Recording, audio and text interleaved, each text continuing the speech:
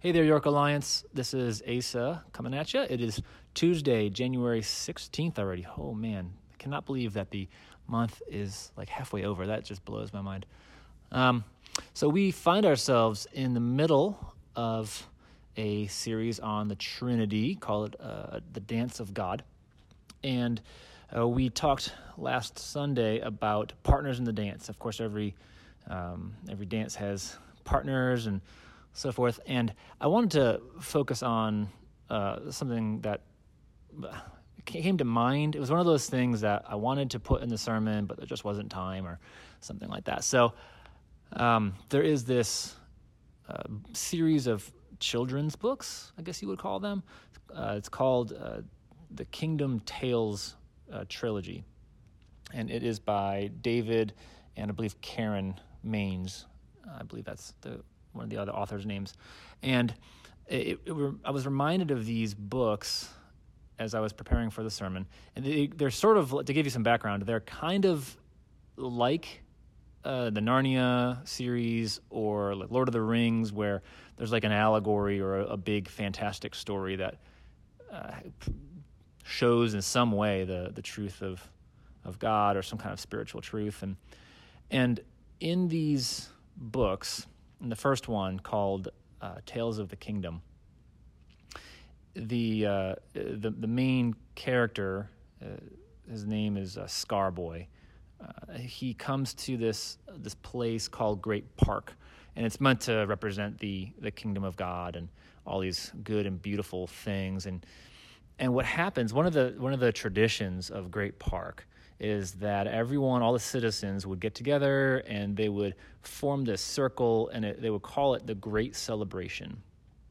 And it's kind of like this dance circle, if you will. It reminds me of some of those old shows where people will get together and like link arms and some kind of a harvest party or something like that, and all start dancing around in a circle.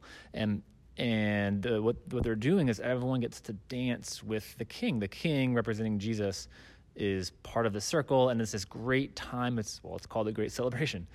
And around this circle it's called the Circle of Sacred Flames, and there's these flames so just picture that. There's this joyful, jubilant group of people who are in a circle and dancing, and it's all a good thing, and there's flames sort of surrounding the circumference of this circle. And what happens is when people come and enter the dance, the Great Celebration, they pass through the flames, and it's called making entrance in the book.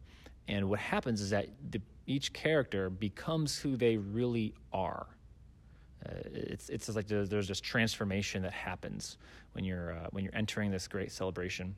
And that's what made me think of this partnership in this divine Trinitarian dance, is that as we join it, we become who we really are, the essence of who we are. And the opposite of that is when we are not submitting to each other in this perfect submission that we see the Trinity relating to each other with.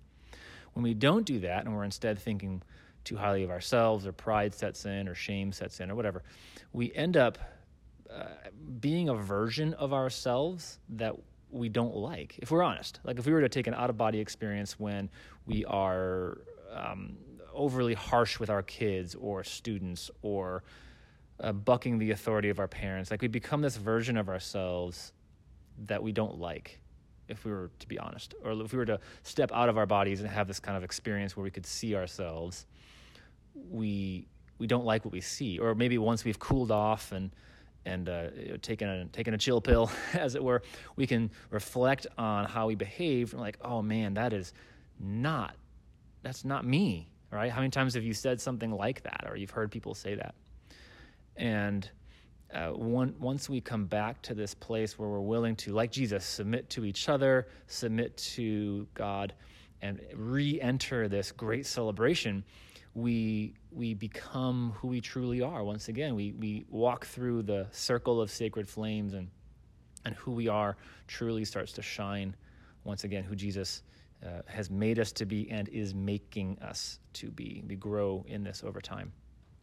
So I just want a pretty simple podcast today. Just want to put that out there to kind of put as an addendum to how we think about submission, that when we do submit perfectly, we become who God has intended us to be and who he's making us into. That's the clearest picture of ourselves, is when we are engaged in that mutual Trinitarian submission. So hope you have a great day. I would recommend those books to you, children and adults alike.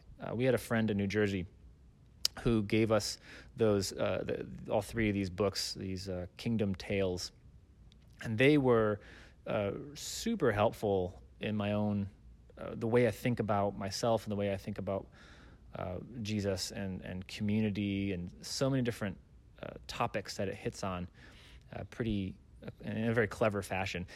I'll warn you though, it is like Lord of the Rings and Narnia are more loose allegories. Like you can definitely pick up on the themes, but they're not super obvious. At least from my opinion, the Kingdom Tales are a bit more of an obvious allegory. I might kind of feel that way, but nevertheless, I thought they were tremendous. I'm actually reading through them again with our kids. Right now, I'm actually in the last book. Let me see, there's Tales of the Kingdom, Tales of the Resistance, and Tales of the Restoration. So I would recommend them to you. So I'm not getting any commission off of that. I've just seen the fruit of it in my own life and the life of my kiddos and family. So hope you have a great day. Receive with open arms the first love that God has for you, and reflect that love to everyone that comes along your path. Have a great day, and I'll be with you again on Thursday.